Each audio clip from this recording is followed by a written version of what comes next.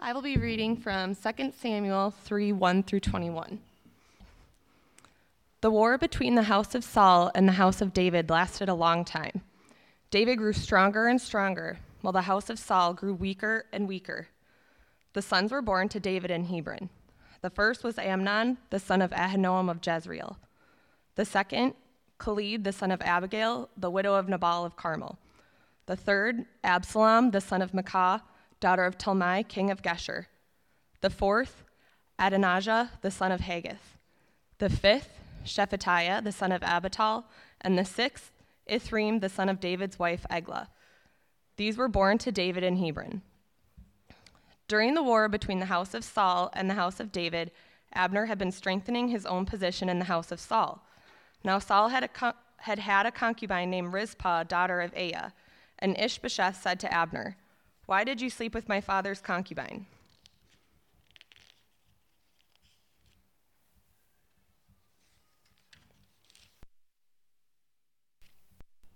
Abner was very angry because of what Ishbosheth said, so he answered, "Am I a dog's head on Judah's side? This very day I am loyal to the house of your father Saul and to his family and friends. I haven't handed you over to David, yet now you accuse me of an offense involving this woman. May God deal with Abner, be it ever so severely, if I do not do for David what the Lord promised him on oath, and transfer the kingdom from the house of Saul and establish David's throne over Israel and Judah from Dan to Beersheba." Ishbosheth did not dare to say another word to Abner because he was afraid of him. Then Abner sent messengers on his behalf to say to David, "Whose land is it? Make an agreement with me, and I will help you bring all Israel over to you." "Good," said David. "I will make an agreement with you, but I demand one thing of you.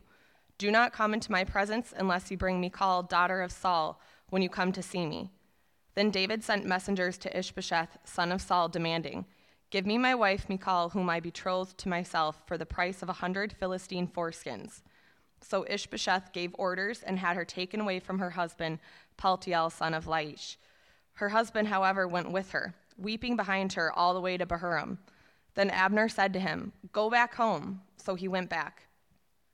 Abner conferred with the elders of Israel and said, "For some time you have wanted to make David your king. Now do it. For the Lord promised David, 'By my servant David I will rescue my people Israel from the hand of the Philistines and from the hand of all their enemies.'" Abner also spoke to the Benjamites in person. Then he went to Hebron to tell David everything that Israel and the whole tribe of Benjamin wanted to do. When Abner, who had 20 men with him, came to David at Hebron, David prepared a feast for him and his men. Then Abner said to David, "Let me go at once and assemble all Israel for my lord the king, so that they may make a covenant with you, and that you may rule over all that your heart desires." So David sent Abner away, and he went in peace.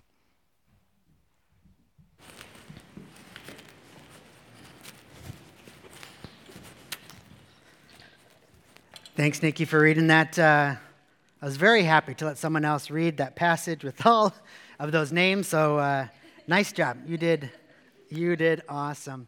My name is Spencer. I'm one of the pastors here. We want to welcome you to our service this morning. As you just saw, we're in a sermon series in the Old Testament books of 1 and 2 Samuel. We're now in 2 Samuel. They're broken up into two books because the story's so long it wouldn't fit on one scroll when it was written. And so we're now moving in to 2 Samuel. And what we're seeing is something that looks like maybe a scene out of Game of Thrones, right? There's horrible violence going on. There's civil war.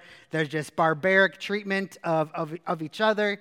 And it's just kind of a pretty wild story. And so we're going to talk about that this morning. We're going to look at David, who in our story today, he's a prince.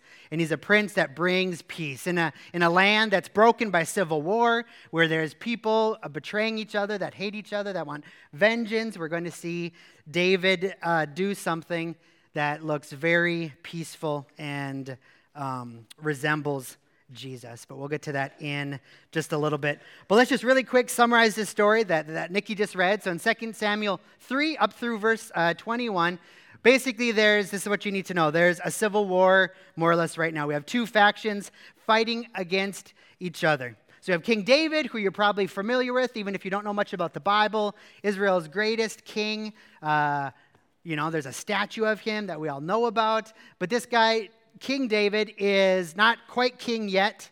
The king was King Saul, and he has just died. And now his son, Ishbosheth, is ruling over Israel, and his commander of his army is a guy named Abner. And King David, or Prince David right now, he's kind of king, kind of not, is leading over Judah, which is a couple of the other tribes of Israel, and his military leader is Joab. And so we have this civil war. After King Saul has died, Israel is now following his son, Ishbosheth, and Judah is following David, even though God has promised that David would become the king. So Israel's king actually offends his major general. He says, hey, you slept with my father's concubine. And Abner gets really upset, and he says, how dare you say that about me? I've only been loyal to you, but now I'm going to go over to David because you offended me. How dare you? And so Abner now leaves. He goes over to David, and he says, hey, I'll make you a deal. I'll give you all of Israel. We'll unite all of Israel under your kingship. And David says, yes, great. I'll accept your offer, but first you must bring back my wife. And so King David had married King Saul's daughter, Michal. And when Saul turned against David, he took away Michal from David and has been keeping her. He even gave her to be married to another man while she was still married to David. So David says, I want you to bring back my wife. She was stolen from me by her father, King Saul. And yeah, I miss her. I love her. I want her back. And it will also help unify these two families that are at war with each other, Saul's family and David's family. So Abner agrees. He goes back. He persuades all the elders of Israel to make David their king. And then he goes back to tell David the news. And David prepares a feast for his enemies and offers friendship and peace. And so we have this great, don't read the next verse, verse 22, because the story changes. But right now, we have this great civil war that now turns into peace. Enemies become friends. Forgiveness is offered. There's now peace in the land rather than civil war and people fighting against against their kin, against their fellow tribes of Israel, and we have peace. So that's our story here today. So what we like to do, and actually have been in maybe almost all of our sermons in 1st and 2nd Samuel, we're going to look at this passage through two lenses, a human lens. These are real people. These are real events. What can we learn about reconciliation and peace? What can we learn about foolishness and about vengeance here in this passage? Because these are real people, real events, and we are people as well. We're also going to see, towards the end of the sermon, we're going to also look at this passage through a divine lens. And if God is sovereign over all, if he is the writer of salvation history and the writer of this book, we can understand that there's going to be stuff even beyond what David and Joab and Abner and others think is actually happening. But first, let's just look at this as a human story, a real story, and what can we see and learn. We'll see things like what's wise to avoid, as well as how can we make peace among our enemies and more. But first, before we even get to that, I want to talk about polygamy, which, yikes, right? It's come up a bit in this passage, or in this sermon series as well, in these books. We saw it at the beginning of our passage today. David had multiple wives. David, who's supposed to be the good king, actually has many wives and many sons among them. And so our response right off the bat is maybe disgust and sadness and confusion. Like, this is horrible. This is evil. This is just breaks my heart when I hear about what is happening to these women, to these marriages, to these kids who are born in it. Confusion. How can King David, maybe the greatest character in the Old Testament, how can he be a part of this? Maybe our responses are there, or maybe your response is a bit more interested because you haven't heard about polygamy before. You're thinking about it. Or maybe you're even thinking, oh, lucky David, he gets to have more than one wife. And before you start judging other people in this room for their different responses to this, we just live in a reality where sister wives a show about polygamy in America right now is unbelievably popular. People are intrigued by it. Maybe they're disgusted by it. Maybe they kind of wish they could be a part of it or live vicariously through it. Or maybe they absolutely hate it. Or just polyamory, which is similar to polygamy with kind of without the marriage, or with both partners being able to have multiple partners. Whether it's polyamory or sister wives just having great popularity, this is just something that's not too far off from our reality, from our world.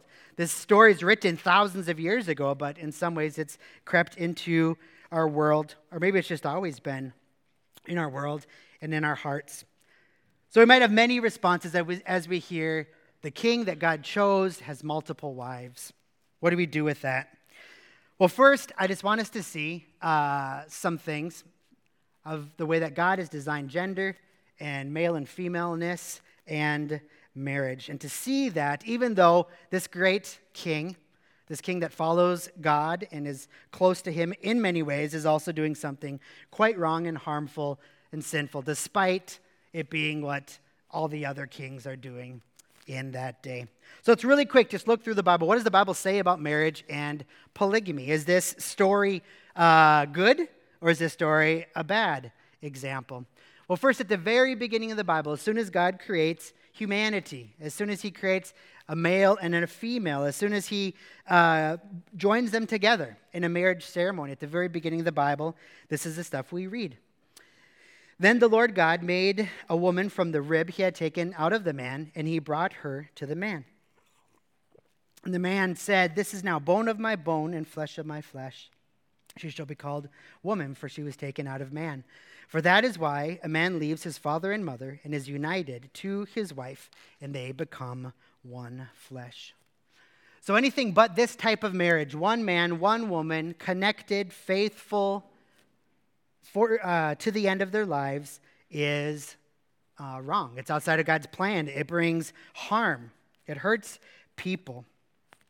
And actually, as we just continue to read the Bible, there's even a law in the Old Testament that says, especially even for kings, this is just a really bad idea. Not only is it wrong, but it's especially wrong, or the consequences of that could be especially harmful if a king takes more than one wife. So in the law we read in Deuteronomy 17, the king must not take many wives for himself, because they will turn his heart away from the Lord. So in the ancient world, where kings would marry many wives to do peace treaties and to enlarge their kingdom and to say, hey, we want to connect with this tribe or with this nation, let's intermarry for the sake of that. God warns Israel, if your kings act the way all the other nations work, it's actually going to hurt you.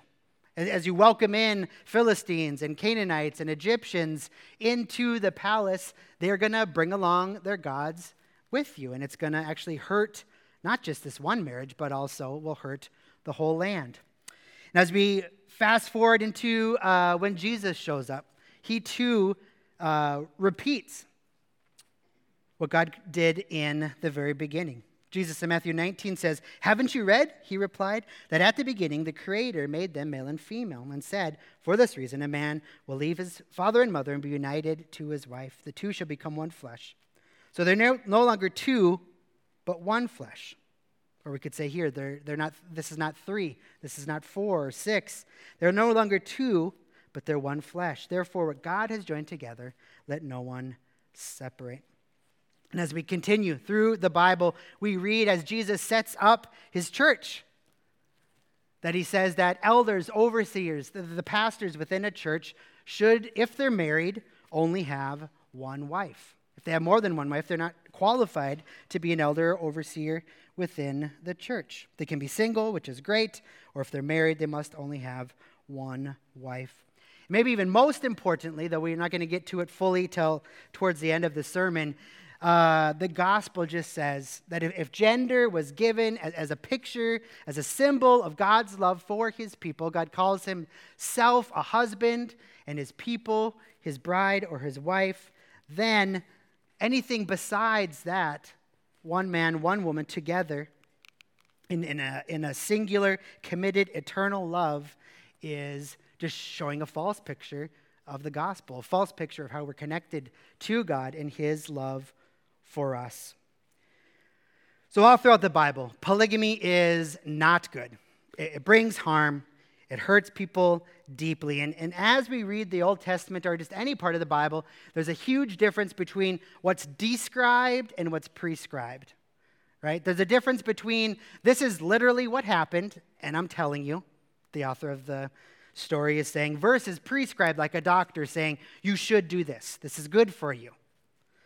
And this story, because the rest of the Bible says polygamy is harmful and bad, is describing what the king did, not prescribing, saying it's good. You should do this as well. And when we read the Bible narratively, when we look at the story, when we look at the histories, what do we see? What is described when polygamy happens? It's always conflict. It's always broken hearts. It's always competition and jealousy and revenge and sin. Conflict and pain every time. Think about the characters in the Bible that have more than one wife. Abraham and Jacob and these kings. We're going to see this be a huge snare in David's life as he treats his wives very not well at times and has many wives. So we're going to see described in this story that polygamy leads to unhealth, conflict, pain, and more problems. Now, just to speak to the side of some of us in this room that are just intrigued by polygamy or polyamory or just think, hey, man, even in my, sinful nature and in my college days, I thought, man, having more than one partner would be great. The reality is that's just a false lie that our world tells us or our sinful hearts tell us. And in fact, let me just share part of my story. Being singularly committed to my wife, Amy, for others might seem like, why are you doing that? I mean, you watch TV, movies, read books, and often the guy's about to get married, and on his, as he's announcing his engagement to his friends, or maybe at his bachelor party, his buddies are like, dude, you're only going to sleep with one woman for the rest of your life. It's stupid. Why would you do that? And sometimes the fiance, the guy even says, oh man, I didn't think about that, or I'm kind of freaking out myself. And so maybe that's kind of normal in our sinful natures, but the reality is that the way that God created marriage, if you do choose to get married, is supposed to be a place where you feel safe and secure, where you're loved unconditionally, and you're chosen by someone who has singular eyes just for you, which is all a whisper and a picture of God's love for you as well. And so my experience with my wife, Amy, is that I have a safe place where I can be myself, where I can make mistakes, where I don't have to put on a mask, where I don't have to perform or else the next day she's going to leave me or abandon me. I have been chosen by someone else.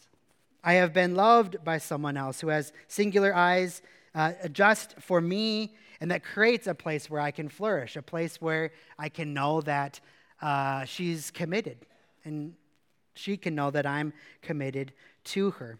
So although polyamory or polygamy might sound kind of exciting and intriguing to our hearts at times, it actually leads to pain and unhealth and conflict, whereas fidelity and commitment and unconditional love and sacrifice brings health and joy, although very imperfect in this world, all the while looking ahead to God's relationship towards us and Christ's relationship to the church.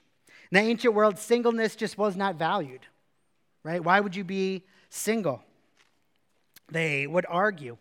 Unlike the New Testament, where the New Testament and Jesus himself stayed single. Jesus himself had single disciples, male and female, and chose to be single his entire life. And when the New Testament church gets kicked off, we have singles being a huge part within the church. And having biological babies is not the point of male and females' lives. And you have the Apostle Paul, who writes a huge chunk of the New Testament, also being single, even saying things to the church saying, hey, if possible, I want you to stay single. I'd love for you to be single like me.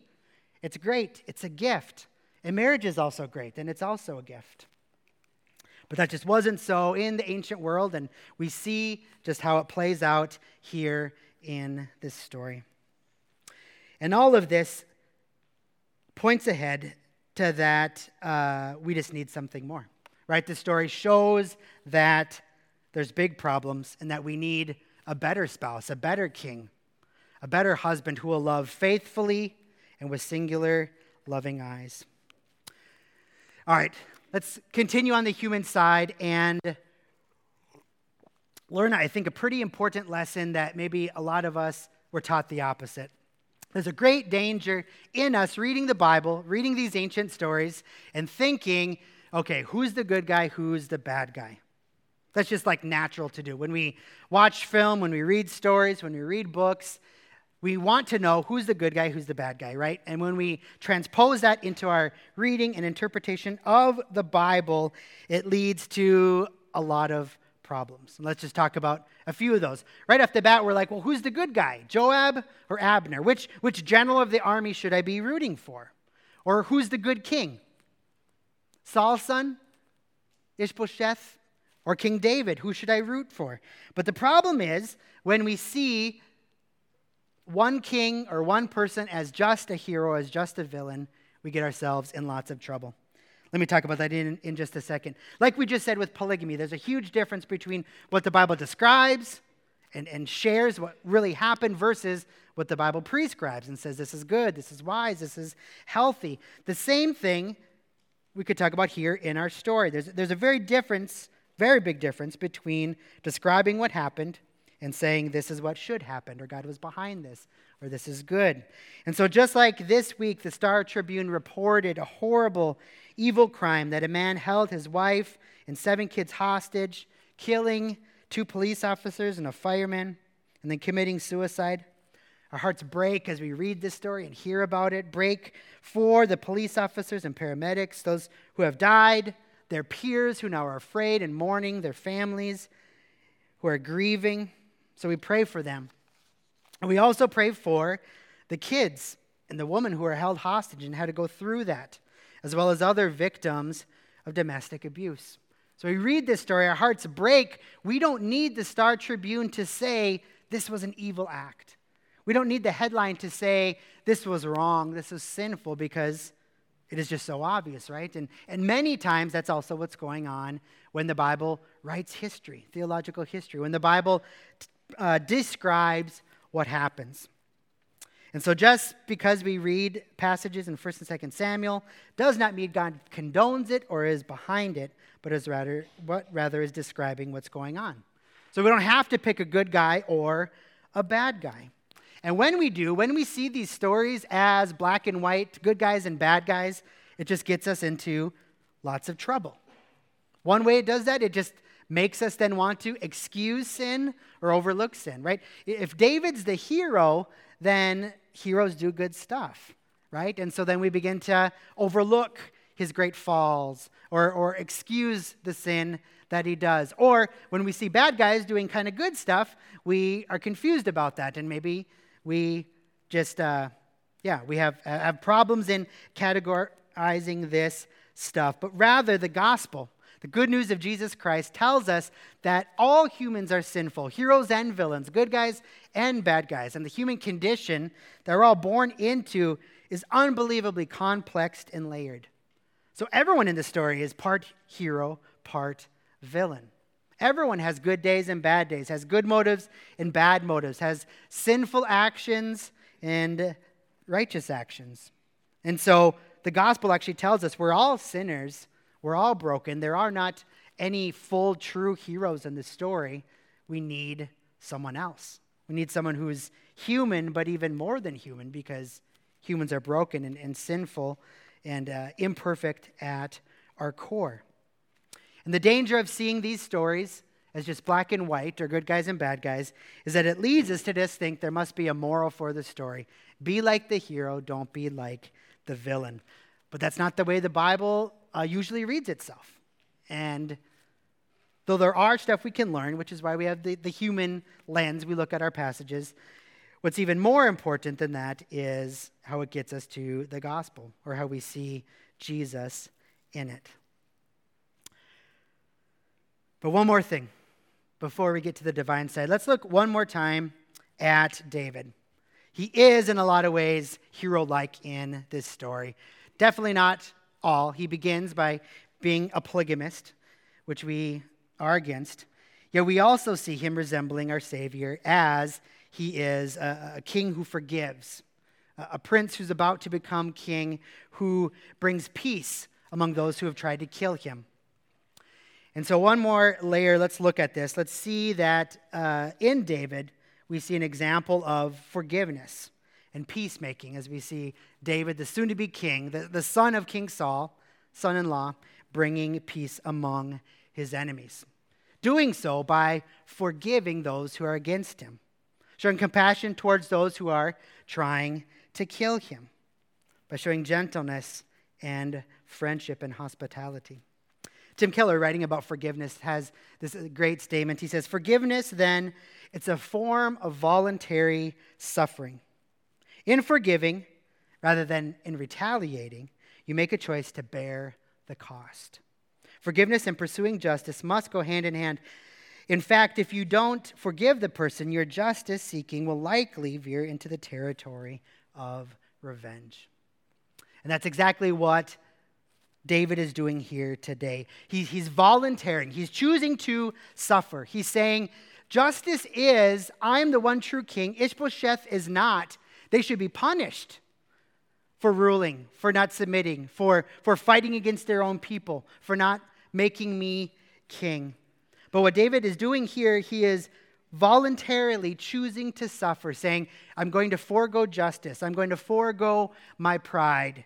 I'm going to offer mercy and grace towards my enemies.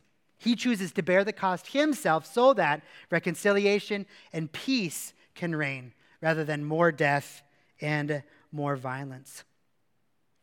And Keller continues by talking about if we don't forgive, our seeking for justice actually often leads towards vengeance rather than wanting justice.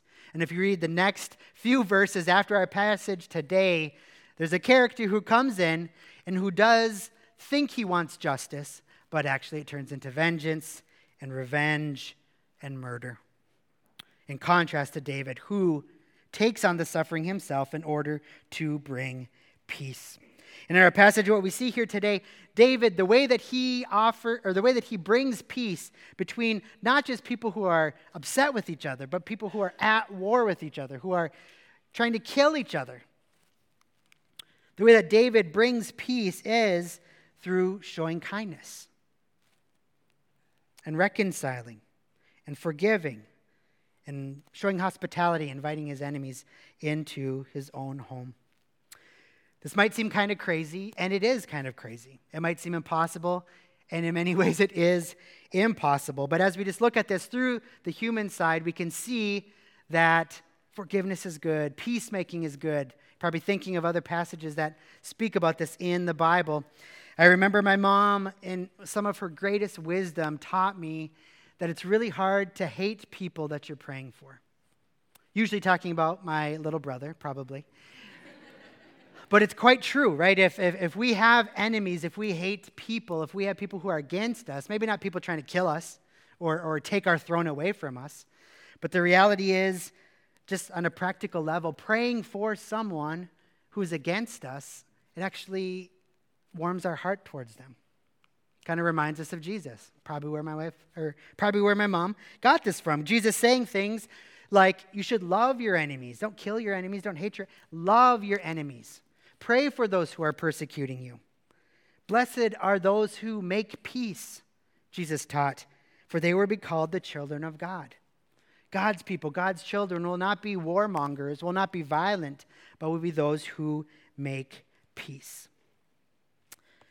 Now that's a call for us, an impossible call at times. We'll talk more about that in just a bit. But as we just read this story, and maybe you know how the story continues. Maybe you know David screws up big time. There's more violence. There's more civil war. David's sons are a mess. We're going to see that the story just tells us we need something more. The story doesn't end here, even though it kind of ends at a little bit of a high note. We just still, even sprinkled throughout these 21 verses, we realize that there's a need for something more. The story gets pushed forward. There is no period, the end. They all lived happily ever. Whether you just remember all of 1 Samuel, or whether you read the next few verses after our passage and the rest of 2 Samuel, or maybe you just read our own passage. You see just all the sin and brokenness and imperfection. The story gets pushed forward. There's a need for something more. If we kind of just pause and think, what's going on right now? What do God's people have right now? What does David have? What does Israel have? What does Judah have right now? They have God's law. They know what they should do. They know what God requires of them.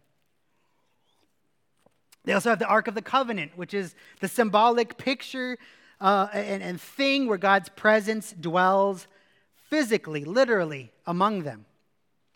They have a king, and not just a king who was chosen by the people, Saul, which we'll talk about in a second, but the king that God chose for them. They have the priesthood. They have intermediaries who go before a holy, perfect God so that sinful Israel can approach God. They have the sacrificial system. They have ways to kill innocent animals so that their sins can be forgiven. They're living now in the promised land, this literal space that God gave his people to live and to prosper in. They have the tabernacle, which will soon become the temple, which is the literal place where God lives among his people. What else could they need, right? And yet, 1 Samuel, today's passage, 2 Samuel, yet what a mess, right? If this was the solution, why is David such a mess? Why is Israel such a mess? Why does this look like the screenplay for an episode of Game of Thrones or something that's rated X? Right? What a mess. If this was the solution, it would be, and they lived happily ever after. So the story must continue. This just did not work. It was good for a time. It whispered of what actually would be the solution. It kind of helped, but it did not ultimately work. What they need is a true and perfect hero. One who forgives rebellious and foolishness. One who makes peace. One who brings a security and love that allows people to not be in constant worry of not being enough, but rather free to live and thrive and respond to that security and love. Which leads us to the divine side. As we look at our passage, we see a picture of this. We see what the solution is going to be. Whispered, it's not clear here, but we begin to see what the true solution will be. If this isn't working, what actually will work? And so as we look at our passage through a divine side, again, if God is the all-powerful author of salvation, then what we can see in these stories and characters and actions can actually mean more than they thought it meant in that time, or what we think it means at just first glance. So let's look at the very first verse we had in our passage today through a divine lens, right? The very first verse in our passage was there's a war between the house of Saul, the house of David, but the house of David was growing stronger and stronger as the house of Saul was getting weaker and weaker. And so God's plan of salvation was through David. Israel's was through Saul. They said, this is the way we're going to thrive. This is the way we're going to defeat our enemies. This is the way we're going to live. And they picked a king who was big and strong and handsome and looked like all the other nations. So the way of humans' desire for salvation, for life, for prosperity, for rule, the way of Saul is getting weaker and weaker and weaker, while God's way of salvation and life and health and prosperity is growing. David is becoming king here in our story today, and we'll soon see his coronation and much of his godly rule as the chosen king. And we're going to see how God's covenant with David, this imperfect, sinful guy, will lead towards the one true Messiah. So if Saul is man's choice, man's plan for salvation, rule, life, and prosperity, it's beginning to wane. Whereas God's plan of how he is going to save and rule and bring life and prosperity is growing. Saul, his kingdom is beginning to end while David's kingdom is growing now, and we know that it will be a kingdom that will last forever. We'll get to that in just a second. Saul, who often doesn't trust God and trust in his own strength or his own ideas or his own works, that way is waning, where the way of trusting in God, making a covenant with him, being united to him, is growing. And we're going to see that from David's line, a king of all the kings is going to be born. A Messiah, an anointed one, a promised one, a rescuer, a savior is going to come from David's line. Someone that's even called a Prince of Peace. So let's look at that. Jesus being the ultimate Prince of Peace. Whereas David is a prince, a son of a king who ushers in peace between warring people groups, who through his compassion, through bearing sin and injustice on himself voluntarily, brings peace and ends war. We're going to see that someone in his line is going to be not just a Prince of Peace, but the uppercase P, Prince of Peace. So our story ends, but we realize the solution's not there. It is not they lived happily ever after. All these lowercase s solutions don't fully work. And so our story must move forward, despite David often being a good king or being the one that God chose, not man chose. A king who actually did bring some peace. David fell far, far short from being a perfect example, from bringing victory for his people and uniting. He couldn't even unite his own family. He was a far cry from showing holiness or giving his people full prosperity under his reign. In fact, Israel falls into great ruin just a few decades after David. This is kind of the high point in a lot of ways, these next few chapters of Israel's history, and they're not even really that high. They're still quite messed up. So in just a few decades, Israel will fall, and a few hundred years later, the great prophet Isaiah has this great prophecy about the final solution that will come. God promises and makes a covenant, a promise with David that someone through his line will be the Prince of Peace, will be the salvation that they are really looking for. In Isaiah 9, we read this foreshadowing of the Messiah, this foreshadowing of someone who would come in David's line, this foreshadowing, this prophecy of Jesus. We read, "There will be no more gloom for those who are in distress, for you have shattered the yoke that burdens them, the bar across their shoulders, the rod of their oppressor.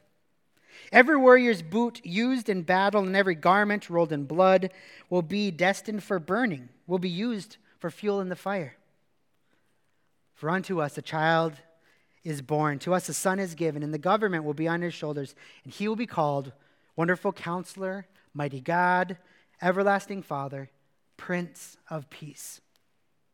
Of the greatness of his government and peace, there will be no end.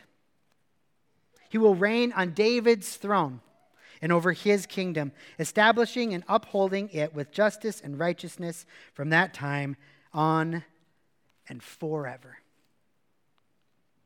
So 2 Samuel 3 ultimately is about Jesus, is about longing for this Jesus to come, the Prince of Peace, the King and rescuer in the line of David, who will defeat enemies and who will reign in peace, not just for a couple decades, but for forever. That is what 2 Samuel 3 is ultimately about.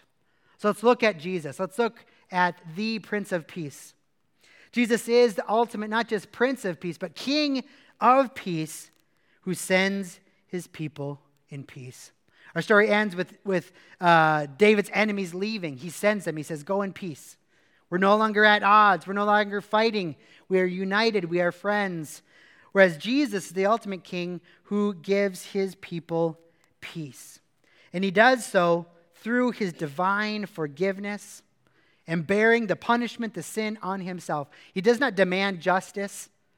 And like David, he takes on the shame, the punishment, the penalty onto himself so that peace can be made possible. Jesus takes the cost and the punishment onto himself so that his enemies can enter into his kingdom reconciled to him. Which is beautiful and crazy, which then leads us to do the same. And maybe as I was talking about Jesus' commands to us to love our enemies, to pray for those who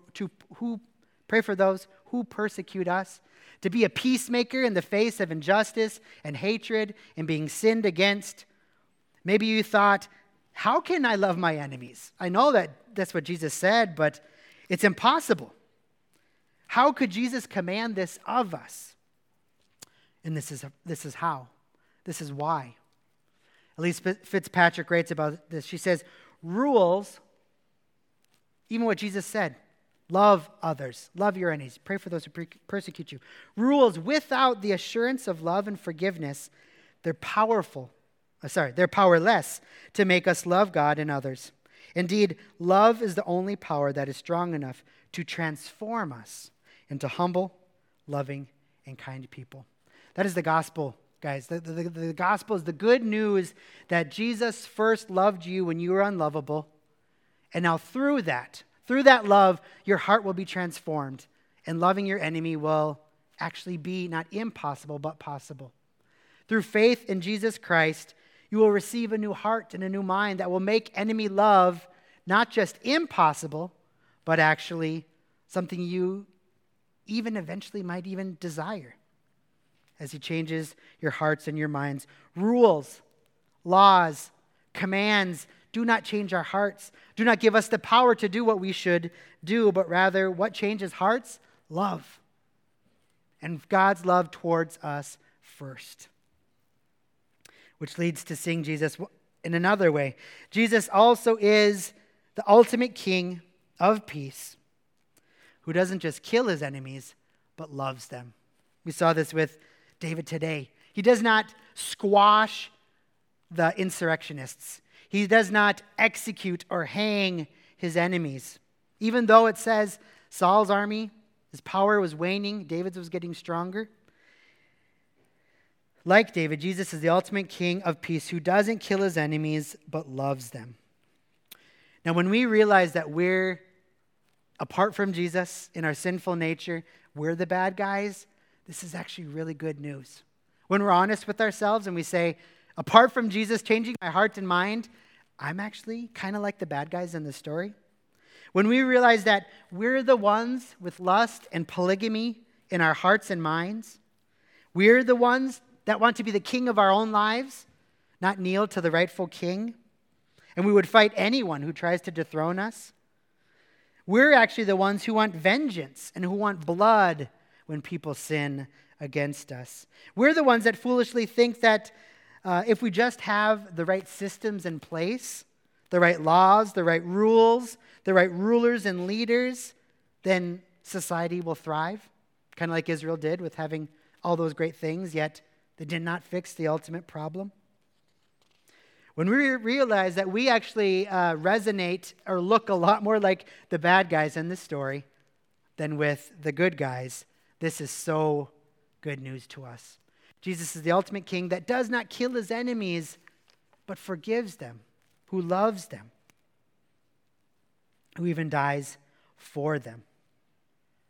Just like David showed compassion and kindness towards those who hate him, Jesus too invites enemies to become his friends, who invites those who hate him to a feast that he prepares, who invites those who are against him into a salvation that's described as a wedding banquet, the greatest party. He takes enemies and makes them into friends. Jesus is the ultimate king of peace who, like David, would rescue his people from the hand of not just one enemy, but of all their enemies, and not just for a decade, but for forever. And he would do so through his own pierced hands.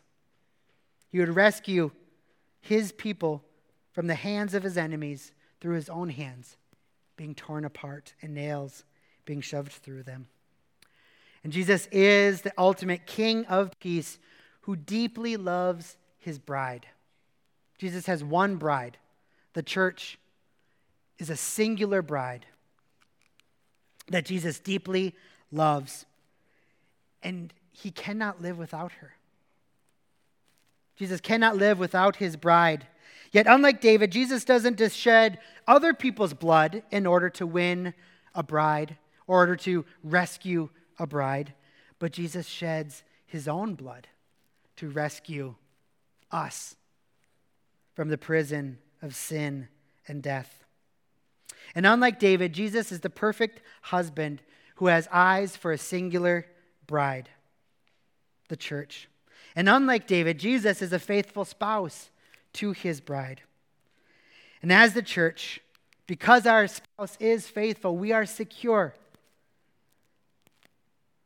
It doesn't matter if you have a bad day. It doesn't matter if you and I are bad spouses. If we don't perform, if we don't look good, if we cheat on him, if we're unfaithful, if we're cowards, that does not change Jesus' love towards us. He loves us unconditionally. So that means we are safe. It means we are chosen. He does not pick us because we're worthy of being picked or because we're extra lovely or the most beautiful or the most attractive or desired. He chooses us just because he loves us. So we are secure, we are chosen, we are safe because he died so that we don't have to. He has created a kingdom for us to live in for eternity and promises us life with him and forever.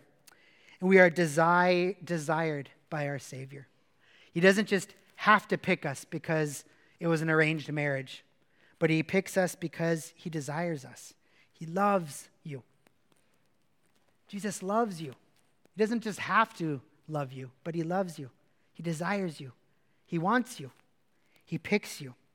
And as our great Prince of Peace, he makes peace possible between enemy parties, between rebellious people like you and me that run away from him, that want to rule our own lives. And he wins peace for us as our great perfect bridegroom. Let's pray. God, we thank you that even in these very gruesome and barbaric and sinful and dark stories, even if there's a little bit of light in how the characters act, God, we can see the need for a Savior, the need for a Prince of Peace, the need for a great King who is a faithful spouse that will love us unconditionally. And that we see exactly how you're going to do it. You're going to be a king who forgives his enemies, a king who sheds his own blood rather than the guilty party's blood, a king who creates a kingdom of peace, not of vengeance or blood, but rather peace, and even peace through justice because he takes on the wrath, the punishment, the payment, the penalty, so that there can be justice and peace, so that vengeance and revenge and hatred do not continue and go on and on. God, we thank you for this good news. And even though it's wrapped in tough language and hard things to stomach and see, we thank you that we do know about the happily ever after. We do know about the good news, and we pray we'd believe it. Help us to believe it, to receive it, to want it, whether for the first time today or whether we just receive it again as good news and as good bread that sustains us for this week. We thank you, Jesus. We worship you. And we pray in your powerful and holy name. Amen.